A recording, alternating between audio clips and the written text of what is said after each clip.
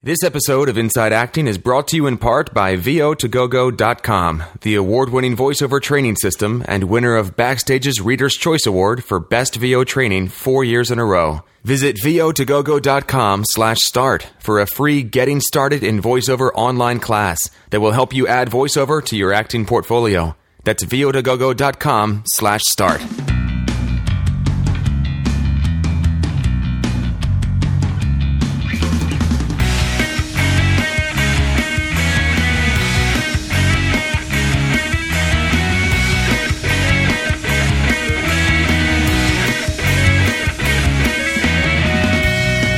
Hello, and welcome to episode 151 of Inside Acting. My name is Trevor Algatt, and on this podcast we feature interviews, in-depth, unbiased interviews with industry professionals all over the industry. Actors, directors, casting directors, agents, managers, producers, personal finance and fitness gurus, voiceover artists, aerialists, cinematographers. I mean, you name it, we feature some sort of interview with them. Our goal here really is just to get the kind of the widest spectrum of experience in the industry to kind of find out commonly what seems to work. That's all this podcast is. It's just a little kind of interview thing started by a couple of dudes who just wanted to learn more. So if you hear something on the show that you agree with or you want to offer your 2 cents on, or maybe you disagree with it, we'd love to hear from you. Just feel free to shoot us an email or give us a call at our voicemail line. You can start with the billion different ways to get in touch with us because we're on Twitter and Facebook. And go to our website, InsideActingPodcast.com, to get started with that. And on this episode, we have part 2 of my chat with C.S. Lee. He's an actor that's best known for his recurring role as Masuka on Dexter, and great dude. Hope you guys enjoyed part 1 from last week. If you haven't heard that yet, go and listen to it because it kind of sets a little bit of the context for what we chat about this week. And hope you guys dig it. That's coming up a little bit later in this episode, so make sure you just stick around for that.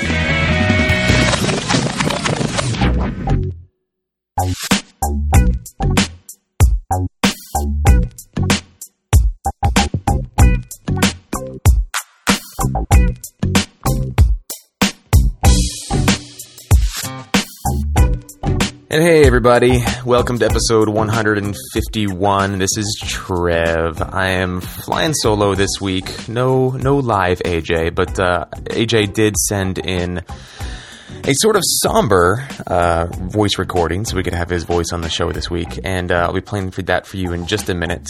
But let's see here. We have a lot of stuff that we've been meaning to get to, including a few emails and voicemails that we've gotten over the past few weeks that we've just kind of been working our way through, and it's so great. We love to have all these kind of different topics to chat about, and all the different things that come up for people in different kind of pieces of this industry, because no one experience seems to be the same. So it's really cool to hear what's going on in people's worlds and on their journeys. So keep them coming, guys. We are very honored to be talking about that stuff. So that said, I'm going to shelve what we had planned for this episode since AJ and I couldn't get together to do this together.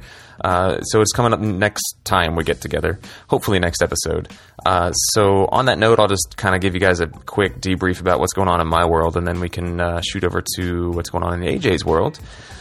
In my world, let's see here. Voiceover seems to be a recurring theme that keeps kind of popping up. I've gotten a lot of work since I started working with David H. Lawrence the 17th back, it must have been like a year ago now. I started teaching his voiceover intensives every month in Hollywood, and I've learned a ton. That guy knows everything about everything when it comes to the voiceover world, and kind of everything else too.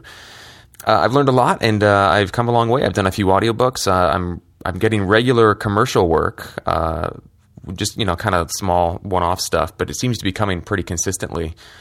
And more and more people seem to be turning to me for information about how to get started, and it's really cool because it's the kind of work you can do in your underwear. I may or may not be in my underwear right now. It may or may not be that kind of day.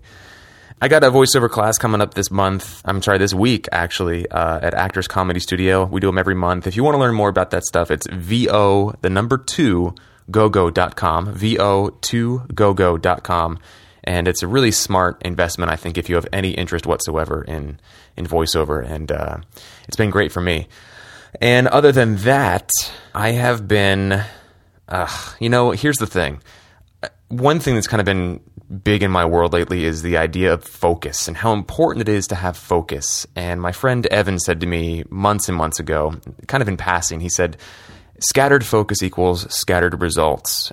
And I knew immediately that was something I needed to kind of internalize, because I'm the kind of person that, and I think this is common among a lot of actors and artists, is that, you kind of think you can do everything, and you're pretty good at everything. It's not like you're kind of just like, a hack drawing stick figures. You're actually not a bad drawer, and you're not a bad singer, and you're probably not a bad dancer, and you're probably not a bad sculptor, and you probably have a good sensibility for a lot of different creative things in many different areas of life. And the kind of trap there is that you feel like you can do it all, and so you try to do it all, and you figure there's enough hours in the day. If you could just discipline yourself to kind of just be really rigorous with your schedule, you could get it all done. And I know that's been really true for me. A few episodes ago, I talked about this music thing I'm doing and how, gratifying it was to be allowing myself to explore that and express that, and not make myself wrong for not focusing on the acting stuff. But, after a lot of kind of meditating on it and thinking about it and working on it and then not working on it and then feeling guilty for not working on it and blah, blah, blah, I kind of came to a place where I was like, I think the way my brain works is that one thing is going to be the way to go. Like I have all these kind of urges, I guess, and these callings that I feel. But what's the one thing that is going to kind of get me to the next level? What one activity or one goal is going to really kind of break me through the next level, give me the most leverage? And it's not the music thing, and it's not the 18 other million things that I want to be doing with my time and my life. I'm just not Superman. So anyway, I'm saying all this because I think it's probably common, and I wonder if people out there are dealing with the same thing. And to let you guys know that after much kind of thought, what it came to for me was writing a feature and making a feature film. I've been really inspired, really, really inspired. I feel a little bit silly actually saying this, because it's like, weren't you just doing the music thing, Trev? And weren't you talking about a web series? Like, what? Now you're on to what? But I've been really inspired by Blake Robbins. I follow him on Facebook. He's been on the show probably more than any other guest.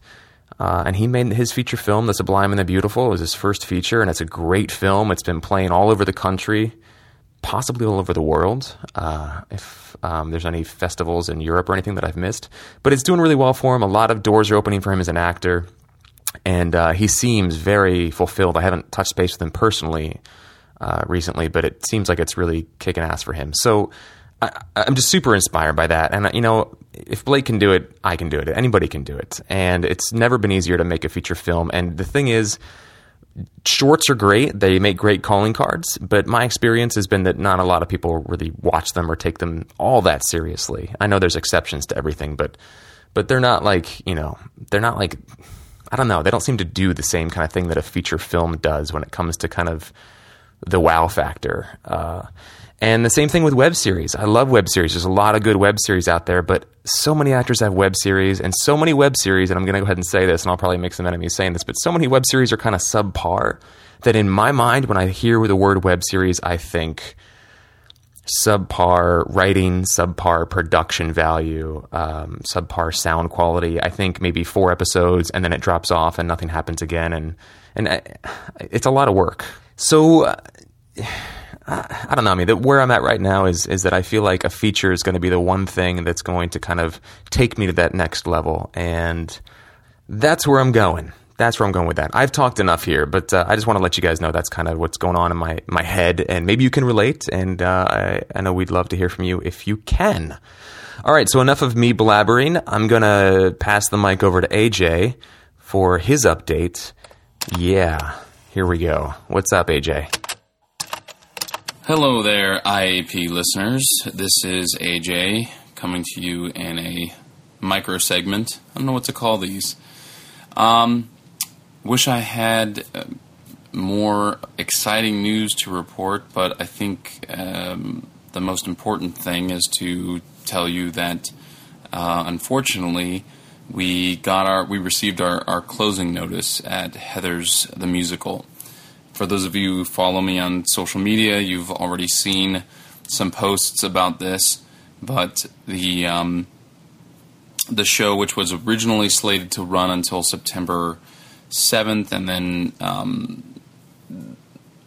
they opened up ticket sales through January at some point to encourage sales for the holidays and that kind of thing, is actually going to be closing on August 4th. So it's a month earlier than the original slated run, and isn't really going to allow for the kind of momentum necessary to, say, go to Broadway. But then again, it only takes one billionaire, as Larry O'Keefe put it to us when he shared with us the unfortunate news. It was an interesting experience because it was my first ever experience receiving a closing notice, basically. I've only been a part of closed-ended runs before. This is my first experience with an open-ended run, so it was also my first experience receiving a closing notice. And while there were certain people around me who have experienced it time and time again, it was interesting to see what kind of emotions came up.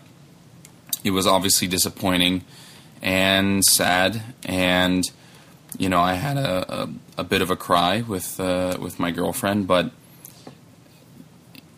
everything happens for a reason, and I believe that with this door closing, another one will open. In fact, just a couple of days after receiving our closing notice, I had my first ever Broadway audition for a production of The King and I that's going to be happening at Lincoln Center, starring Kelly O'Hara and Ken Watanabe.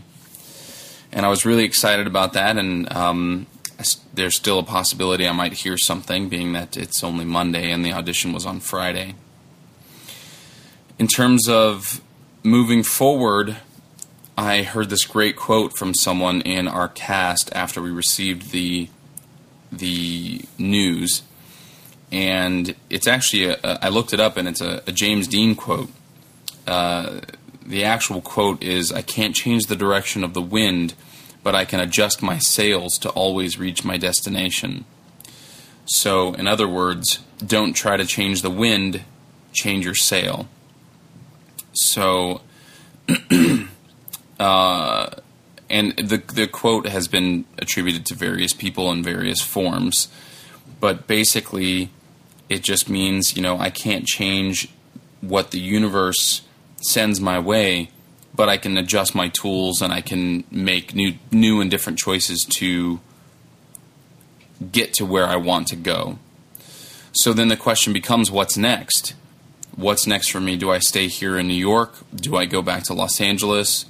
Do I attempt to find representation here in New York and really go for it? I mean, there's something to be said for the fact that this year, 2014, is the first year ever where New York surpassed Los Angeles in pilot production. So there's actually a lot of television work to be had here. And, of course, a lot of films get made in New York as well. But it would be like starting over, because anytime you go to a new market, it takes months and years and sometimes 10 years to build relationships, meet the people that are going to make a difference in your career, etc., etc. So it's a decision that I'm still making, and therefore I don't really have anything to report on that front. I'd be curious to hear from our listeners what criteria you use to sometimes make challenging decisions. What questions do you ask yourself? What lists do you make, etc., etc.? So feel free to reach out on our Twitter or through our email to let us know. I'm really interested in hearing how people go about making their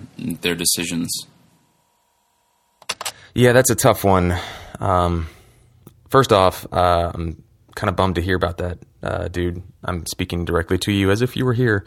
That's a bummer, but I'm a firm believer in that when one door closes, another opens, as you mentioned. And who knows what's going to come down the line in the next week, month, 2, 3, 4, 6 months that you wouldn't have been exposed to or you wouldn't have been available to if you had still been doing the musical. And plus, you had a cool adventure, man. You're in New York. So now the really big question is whether to kind of stay in New York or come back to LA. And that's a toughie. I'd love to hear what our listeners, like he just said, what our listeners have to say about how you tackle these tough choices in life. AJ also has a pick of the week, which is why the message kind of ended abruptly there. I kind of cut that part, and then I'm going to move it over to the end after the interview, which we might as well just roll into now. So, here is part 2 of my chat with C.S. Lee, who plays Masuko on Dexter. This is good stuff, guys. Enjoy it, and I'll catch you on the other side.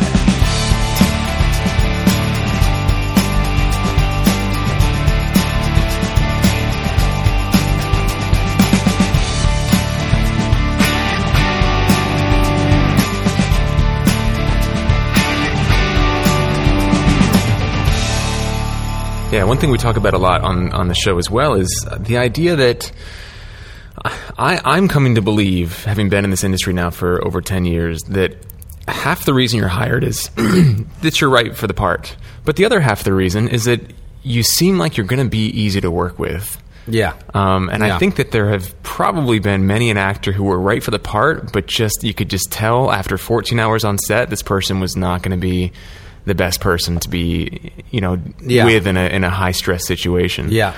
Yeah. So, just kind of piggybacking off that comment about how you deal with it, making the best of it. I think that's a big part of it. And it sounds like you probably were subjected to a little bit of that. Absolutely. In school. Absolutely. And, we've all been there, and we've all been in shows where, some big name or whatever is present, but then that person is just really incredibly difficult to work with. And, and it's a shame because it's like, you've seen their work before and you admire their work, but then you see this sort of ugly side and you're like, oh, God, really? Is that how it is? Yeah. Yeah. I mean, and when, especially when you're doing a play, you're rehearsing 8 hours a day, whatever.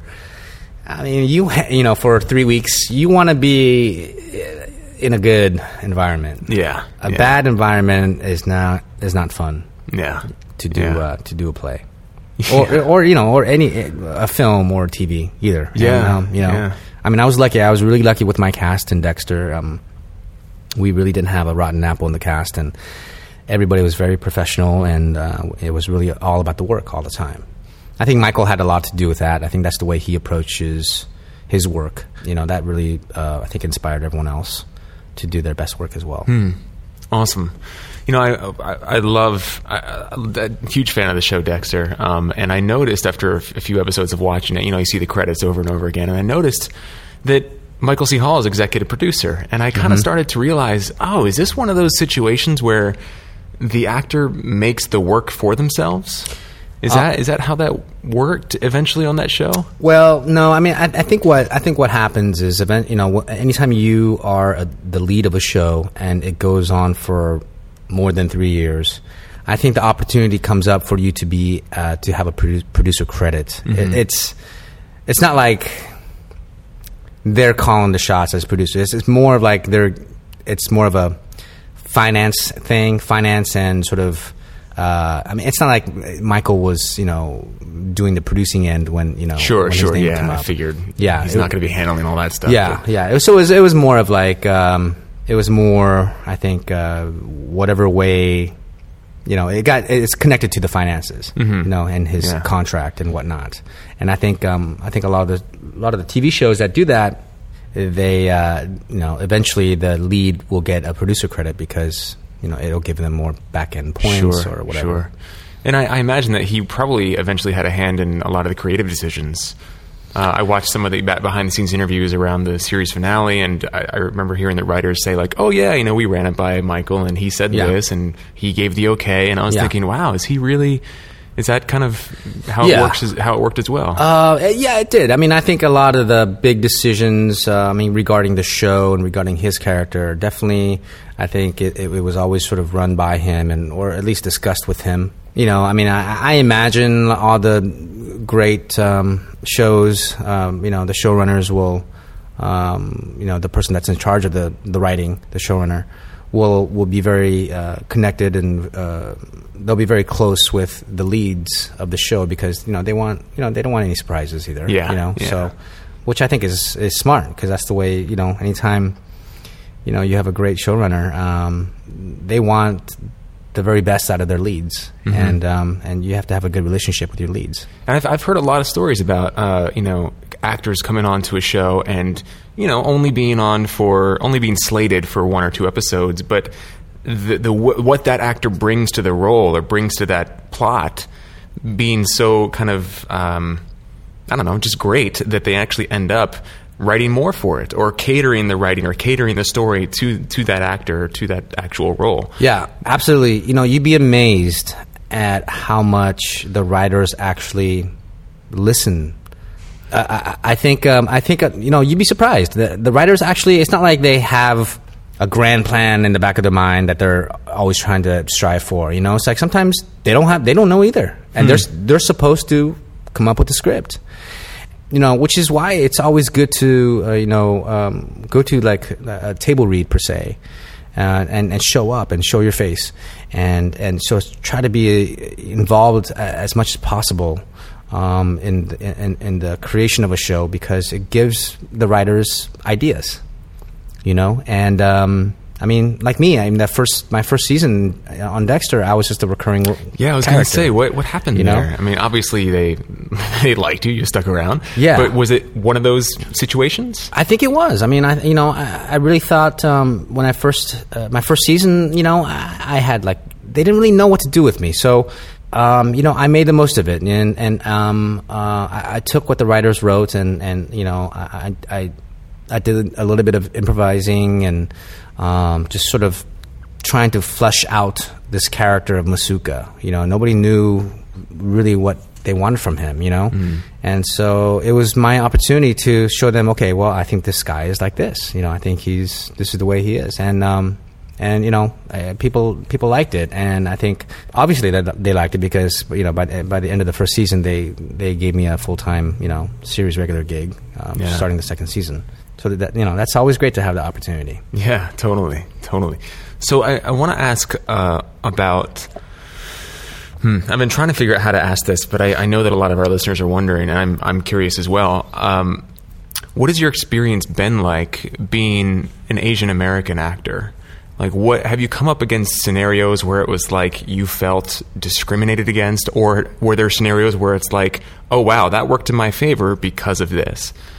Yeah, both. I'm sure it's been mostly on both sides. Mostly the first. Okay. Mostly the first. Mostly it's the fight against. I remember specifically, in fact, in maybe the second or third season, there was an argument about my character and his sort of sexual prowess, and I had a problem with one of the scenes, and it seemed like the dialogue alluded to the idea that Masuka was that he wasn't getting laid at all, that he didn't, which first of all is the uninteresting choice, and second of all is untrue, because during the first season he supposedly hooked up with this sort of rocker chick, and but just as an artist, we're always. You've learned, even in the basic acting class, you always say yes to something. You never say no. And it's always more interesting when you say yes. It's always more interesting when you explore the yes part. And to me, what was more interesting was that, he may not have gotten the quality girls, but yes, he certainly got laid, and he certainly got girls. Maybe they were not the best girls. Maybe they're, the bottom of the barrel girls, but that's more interesting than making him a non-sexual, harmless little scientist. Right, yeah.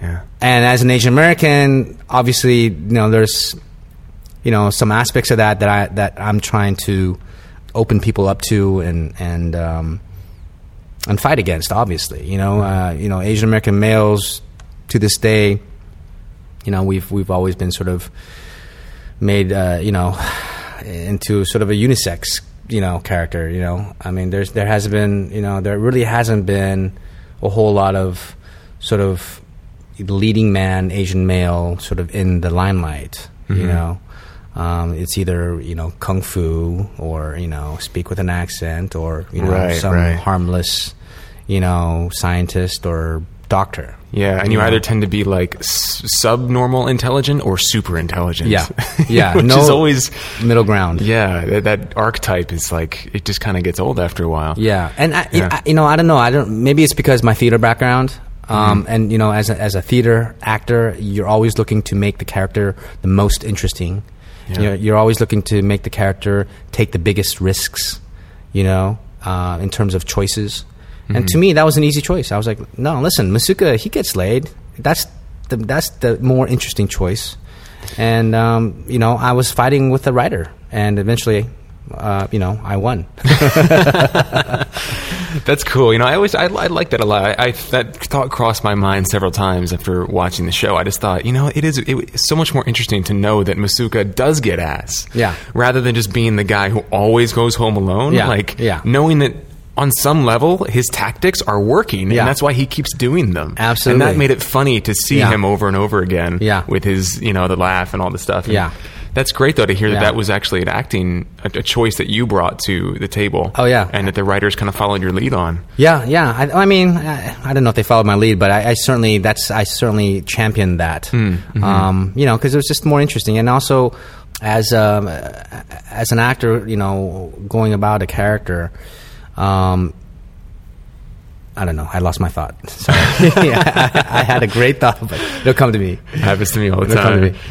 So let's talk a little bit about then. I know when I met you real briefly a few weeks ago at the opening night party for the show that was just here, Different Words. Yeah. And I do want to actually, when we're done recording, I want to talk to you about just who you know and whatnot. Well, and I know Kimber because we were acting interns in Seattle. No way. Yeah. No way. Yeah. So how cool, man. Way back when we were both she was an actor. Yeah. And we were acting interns for a year at this small theater that's closed down now, Intiman Theater. Wow. So that's how I actually knew her, as well as I knew some people in the cast as well. That is so cool, man. I love how small the world is sometimes. Yeah.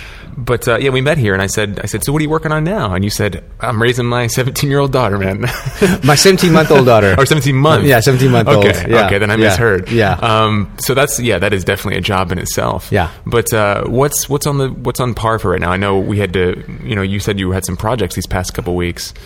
So what are you working on these days? Well, I did a small indie feature last week, working one day as a school principal, and I just worked on that. And I was slated to do another indie pilot pretty soon, but I think that's kind of got stalled. So right now I'm just waiting for the agents and managers to call and, with the job. So this past pilot season was my first pilot season being free, to do a pilot because I was on a show, I wasn't available.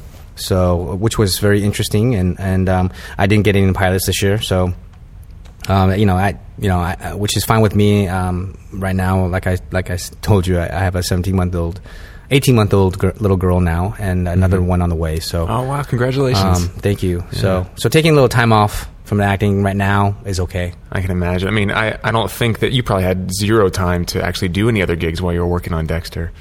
Well, I mean, we were about 6 months on, 6 months off. So, whatever films I could get during my off time, I could do, and little guest stars here and there I could do as well. Cool. But nothing permanent. So. Mm-hmm. Yeah, I remember when that show was airing, I saw a few, the actors show up here and there and little things, like the actor who plays Angel. I'm blanking on his name, but David Zayas. Yeah, really great, fantastic actor, and he showed up in The Expendables, and I was like, cool, that's awesome. And apparently Sylvester Stallone was a big Dexter fan. Oh, cool. So which is kind of helped David get that role because he was a fan of the show, and I think he wanted to work with David. That is really cool. Yeah. Cool. And then, of course, Michael C. Hall showed up in The Gamer with Gerard Butler. And Yeah. So, yeah, right on. So there's wiggle room in there.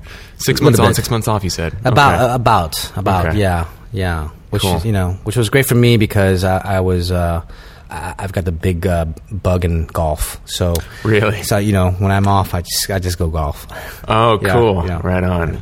I do want to ask you about what else you do outside of the acting world. But before we get there, where's the filmmaking bug? Is that still present? It's still there. Yeah, Something- it's definitely still there. And eventually, I would love to do write and direct and act in my own first feature. Nowadays you can do it. Yeah. You get yourself a digital camera, and with a little bit of money, you can find a good crew and get something shot. So the hardest thing right now for me is coming up with a good script. I know I just need to press the go button and go with it, but I really don't want to go about something without a good script because I know how important that is. Cool. But that is something that's definitely on the list. Is Yeah. to Yeah, get for into sure. flex the writing and directing and Yeah. producing muscles. Yeah. That's awesome. And now you've got definitely the free time and the resources and the clout to make something cool happen. Yeah, so there's no excuse. That's Yeah, great. Yeah. That's great. So, any kind of crazy stories from set that there are some lessons to be learned in? Anything that was just like, never ever do this because there's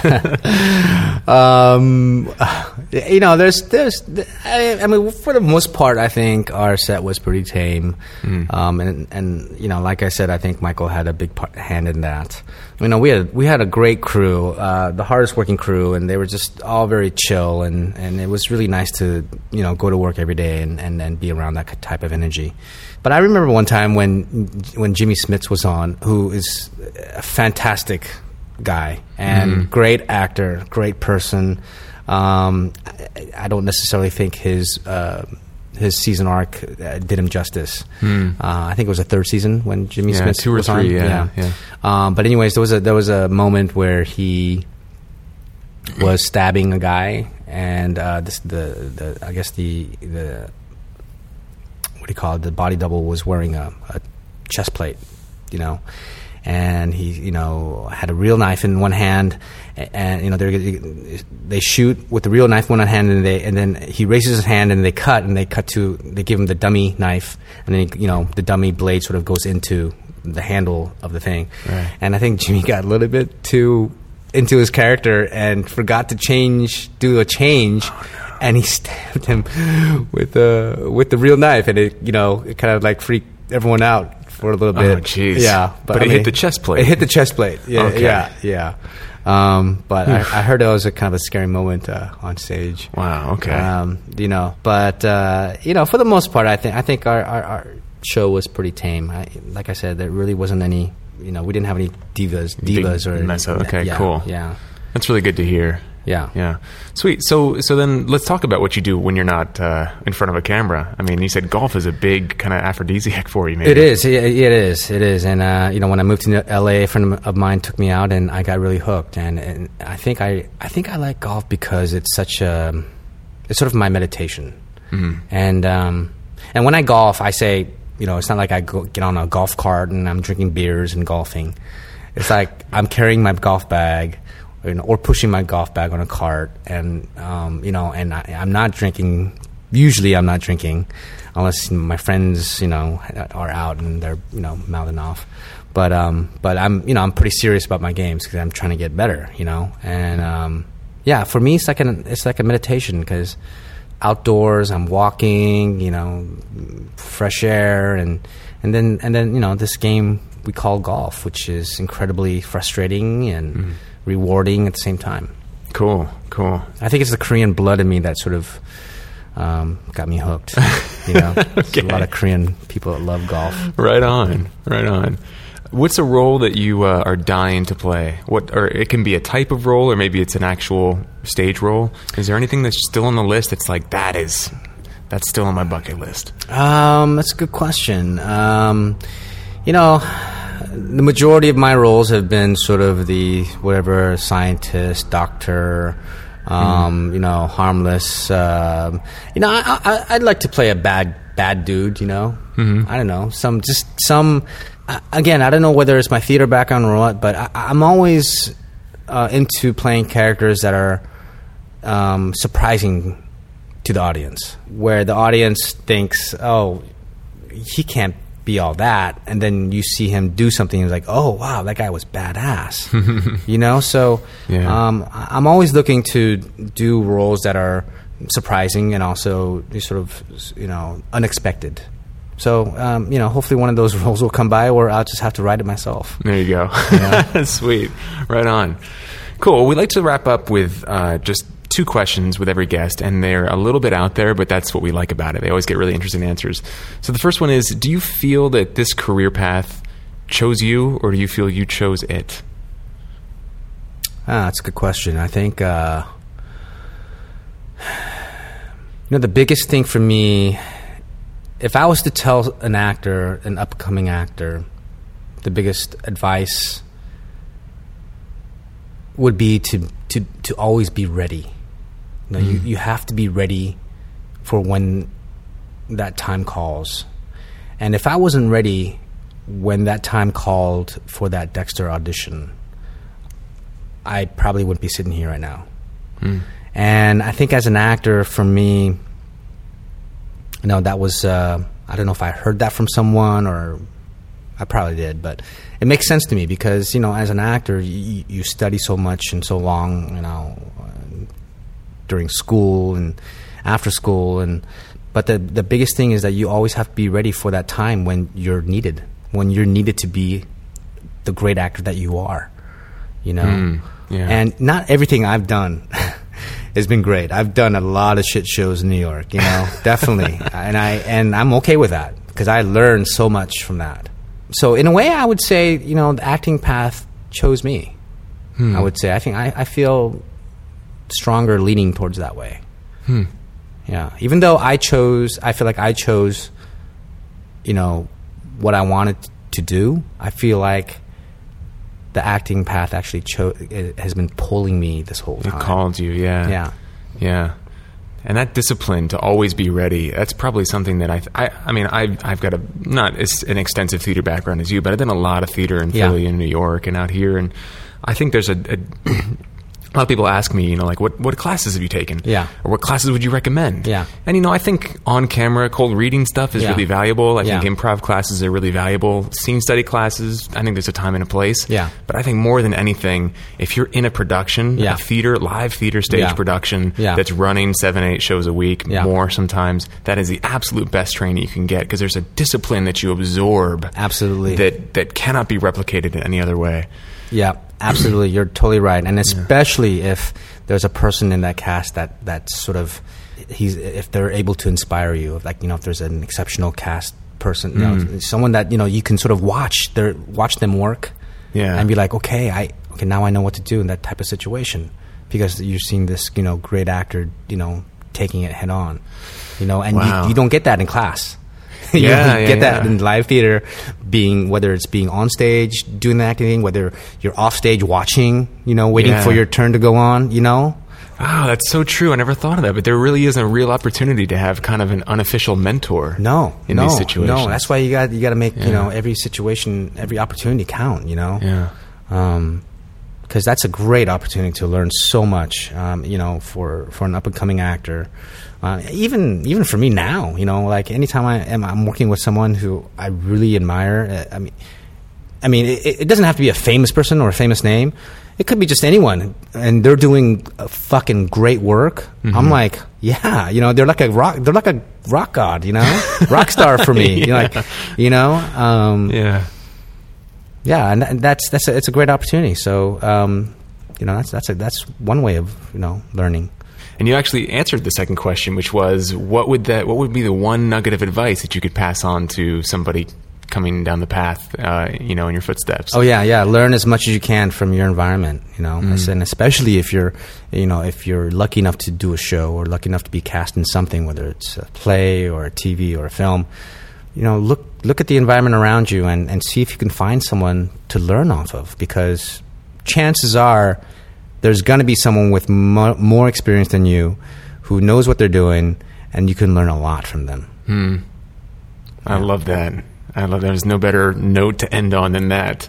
If people want to find you online or learn more about you, where can they go? Do you have a Twitter or a Facebook or any of that fun stuff? Yeah, I don't. I mean, I do, but I really don't do a whole lot of that for, So I have a personal Facebook page, but I really try to keep that to my friends and whatnot. And I haven't done the whole Twitter thing, so maybe I should. I mean, I do have a Twitter account, but it's just like so neglected. I think it's got cobwebs on it. Oh, yeah? Yeah. So, hopefully in the near future, I can get something going. Yeah, I don't know. If anyone wants to contact me, you can email me at emailcslee@yahoo.com. That's my email, emailcslee@yahoo.com. It's the word email. And that's my email I give out for, whatever industry folks and people who want to, chat about whatever. So. That's really cool of you to share that. That's awesome. Yeah. Cool. Awesome. Well, thank you so much for taking the time. I know that this was a little bit of a hike for you coming from, where are you coming from? K-Town. K-Town's right. Yeah. Especially midday. So appreciate you taking the time to sit down, and can't wait to get this one out to the world. Hey, this was a lot of fun. Cool. Glad to have done it.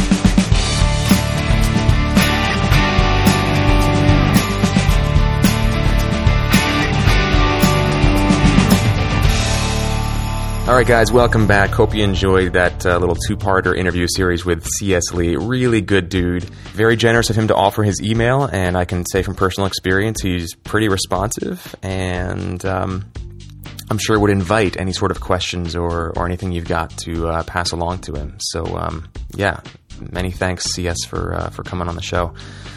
Let's see here. Pick of the week. I'm going to start with mine, and that is... a website called uncommongoods.com.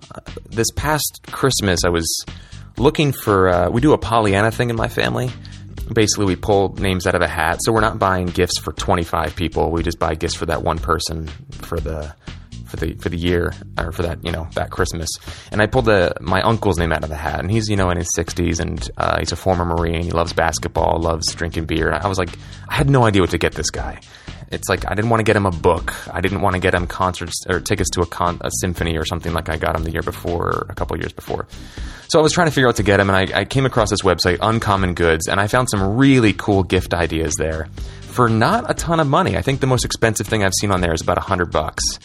So I got him I think medieval beer stein, and it's like crafted from this like old style clay in this old style kind of process, and it's supposed to like retain the temperature of the beer really well. I don't know. It seemed really cool, and it comes with a little kind of explanatory thing about the crafting process of it and whatnot. And anyway, I sent it off to him for the Pollyanna, and he called me and was like, "This is so cool, man. I really dig this." And the website is full of that kind of stuff, just really uncommon, handcrafted, cool shit. So I thought for anybody out there who's looking for interesting gifts for people, this is a great place to start. Uncommongoods.com is the website, and I hope you find as much cool stuff as I did. Okay, so back to AJ now for his pick of the week, which is something I'm really excited to check out. Lastly, I just wanted to leave a pick of the week because I've been reading a lot of really cool books and experiencing a lot of really cool pieces of media, so I didn't want to go 1 week without picking one for my pick of the week. And this week is a book by author Jonas Jonasson. Yes, that's his real name. And it's called The 100-Year-Old Man Who Snuck Out a Window and Disappeared. And it is... Jonas is a Swedish author, so it takes place in Sweden and also all over the world. It's a very cheeky book. It reminds me of Hitchhiker's Guide to the Galaxy, for anyone out there who has read that. It's very funny. It's very touching. I'm about halfway through right now, and I would definitely recommend it. I laugh out loud on almost every page, and it is a page-turner that has definitely kept me interested and enthralled. So The 100-Year-Old Man Who Snuck Out a Window and Disappeared is my pick of the week. Totally adding that to my reading list. Really excited to check that out. I looked that book up on Amazon too, and that seems to be the consensus all over the place is that it's an awesome book, very much worth reading. So I am going to go to the library and see if I can check it out. The library is awesome, by the way. Have you guys been to the library recently? I know I had a quick Twitter exchange with listener Mike Bowers on Twitter, but man, like all these books for free. How cool is that? And, somebody told me a great way to think about it.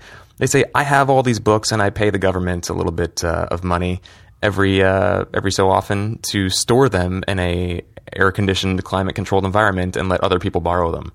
And I thought that was a great way to think about it, especially since I realized that I spend a lot of money on books that I read once and they sit on my shelf, and I kind of like looking at them. I like collecting them, but really from a financial standpoint and a kind of clutter standpoint, it's not the smartest thing. So I've been rediscovering the library and unafraid to use my library card like a super geek. But I hope that's changing. I don't think libraries are geeky at all, but other people seem to.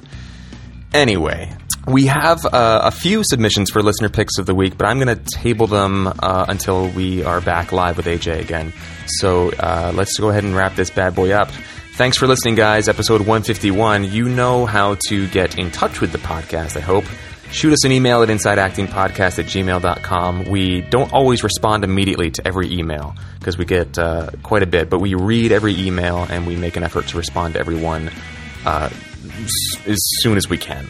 You can also call us and leave a voicemail, 213-2-ACTORS. That's 213-222-8677. We definitely receive every voicemail, and even though we can't respond to them, we actually don't call people back.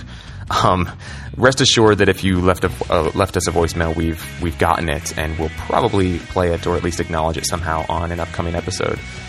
Let's see what else. We're on Twitter. We are Inside Acting on Twitter. We're Inside Acting on Facebook. We also have a Facebook group.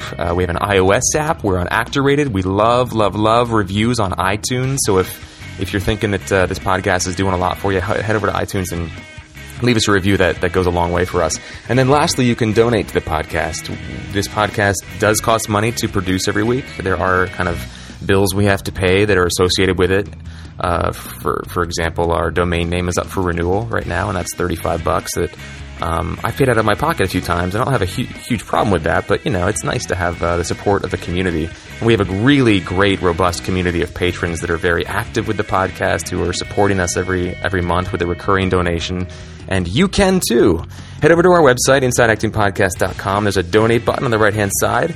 You can click on it and donate a one-time lump sum from 1 penny all the way up to whatever the limits are with PayPal.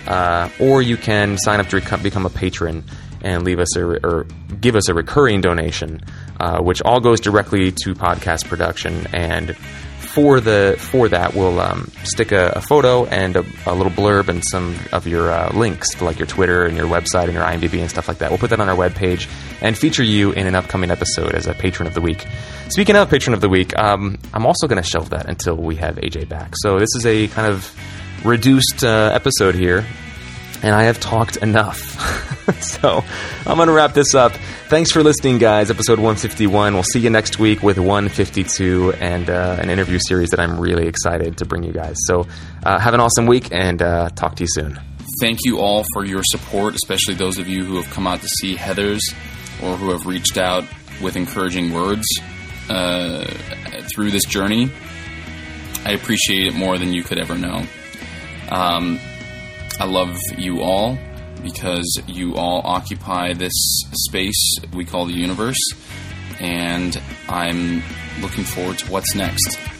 Take care, everyone. Bye.